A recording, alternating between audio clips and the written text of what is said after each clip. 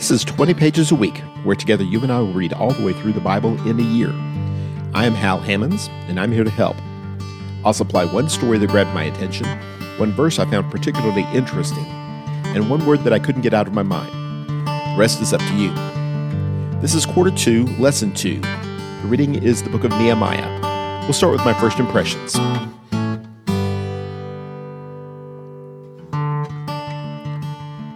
Nehemiah is another one of these books with a lot of names. I've noticed because, as I've mentioned earlier, this year in my Bible reading program, I'm boxing in all of the proper names in pencil. And the names look different in Nehemiah and Ezra and 1st and 2nd Chronicles than they did before. Part of it may be what we read in chapter 13 of Nehemiah and verse 24. As for their children, the children of the return, that is, have spoken the language of Ashdod, and none of them knew how to speak the language of Judah, but only the language of his own people. The language of Ashdod would have been fundamentally different than the language of the Israelites, the Hebrew language. The Philistines that would have lived in Ashdod, these were not even Semitic tribes, so the language may have been quite different, unlike the language of Ammon or Moab, which would have been similar to Hebrew. If these people are not able to speak Hebrew, it's not surprising that the names come out sounding different. There's a remarkable shortage of traditional Hebrew names that would end in IAH, for instance, or that would start with JEH, or that would end in EL, Samuel, Isaiah, Jehoshaphat, names of that sort, that contain parts of the name of God or references to God. It's understandable that a nation that would be drifting away from the things of God would wind up naming their children less and less after God himself. The language you speak indicates the thoughts of our heart, and such may very well have been the case for the people of Israel. Maybe the reason that they are not mentioning God as often as they had before is because they weren't thinking about God as often. The things that you say and the things that you don't say make a profound commentary on where your heart is. If we are speaking the name of God prominently and proudly as the people of God, that testifies to who we are. If we're not speaking the name of God, that ought to make you wonder. The story of Nehemiah, of course, is the story of the rebuilding of the walls of Jerusalem, and in a more philosophical sense, the rebuilding of the nation and the nation's identity. Part of that story that really jumped out at me was in chapter 6, and starting in verse number 10, where he entered into the house of Shemaiah the son of Delaiah, son of Mehetabel, who was confined at home. We found out later, evidently, this is a man who was a prophet, a man who was well respected enough for the governor to go and visit him at his home. Shemaiah says, "Let's meet together in the house of God within the temple, and let's close the doors of the temple, for they are coming to kill you, and they are coming to kill you at night." Nehemiah is taken aback by this. He knows that this is exactly the opposite of what he's trying to do.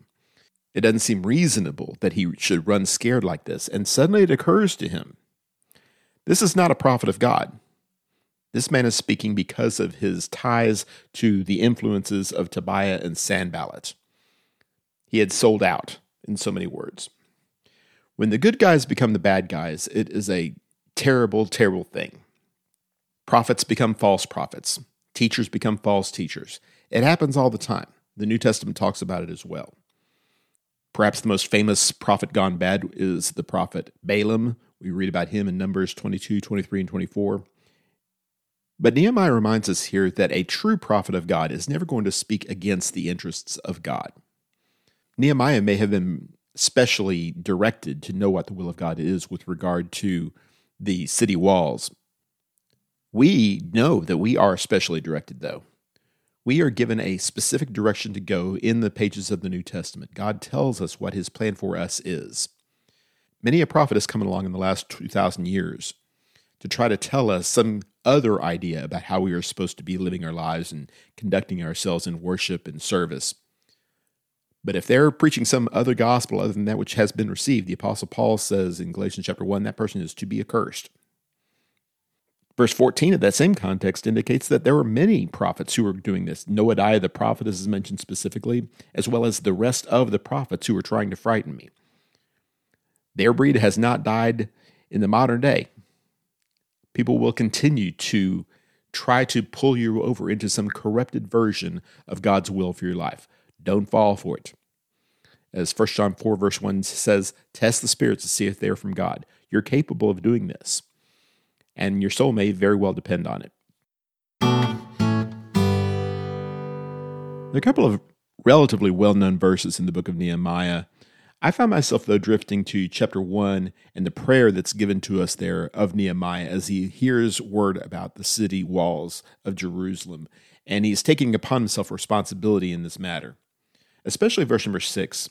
He prays, let your ear now be attentive and your eyes open to hear the prayer of your servant, which I am praying before you now day and night on behalf of the sons of Israel, your servants, confessing the sins of the sons of Israel which we have committed against you. I and my father's house have sinned against you. This is an example of a national prayer, a prayer by an individual, presumably a relatively righteous individual, at least compared to his contemporaries. A prayer that is confessing not only the sins of the entire nation, but the sins of the one who is doing the praying. I and my father's house have sinned. Before Nehemiah takes personal responsibility for the actions that are going to help fix the problems in Israel, he's going to take personal responsibility for the sin that brought the wrath of God that destroyed the nation in the first place. I see no reason to think that Nehemiah was especially sinful by standards of the day, or by our standards as far as that goes. Clearly, Nehemiah was a righteous man, someone who was trying to do the right thing, someone who was committed to the work of God, far more than a lot of other people, I'm sure. We've already mentioned a few of the prophets or so-called prophets that were actually against the interests of God in these days. And such has always been the case. And it's really easy in situations like this where we see ourselves as being part of the solution instead of part of the problem for us to point fingers at the bad guys, the so-called bad guys, and say, if they would fix the situation, then things would be so much better. And maybe pray on their behalf if we're feeling magnanimous. But the bottom line is we need to pray for ourselves. When we take personal responsibility for a problem, then that puts us in position to accept personal responsibility for fixing the problem. This is why Nehemiah is committed to this. It's not just that he's fixing other people's mistakes. He's fixing his own mistakes. He's standing as a representative of the entire nation. He's willing to take that.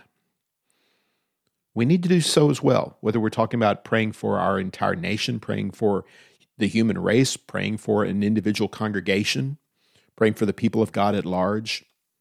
We have sinned. I and my father's house have sinned. The quicker we own up to that, the more motivated we're going to be to start turning things in God's direction. I was drawn to the word leaders as is used in Nehemiah, particularly in chapter 12, verse 46.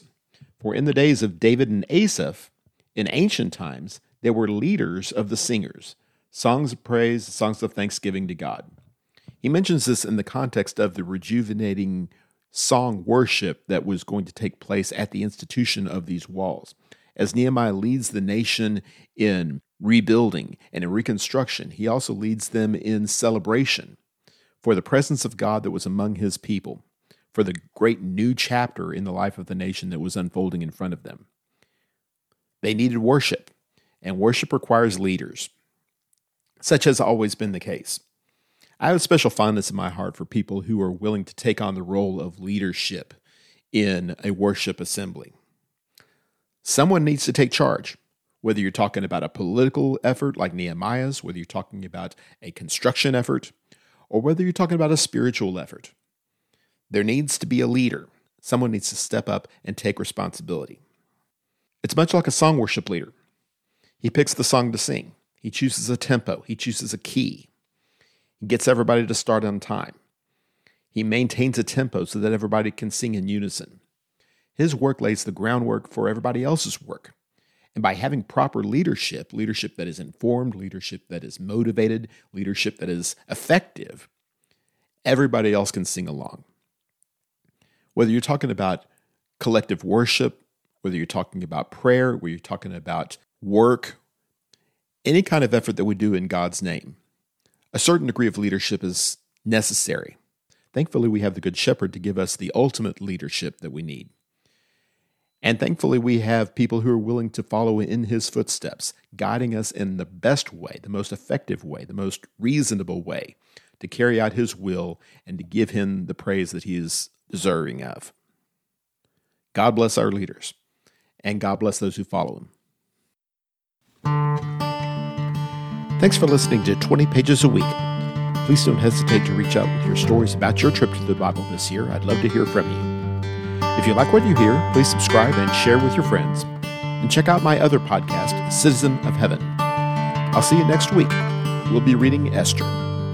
God bless, and keep reading.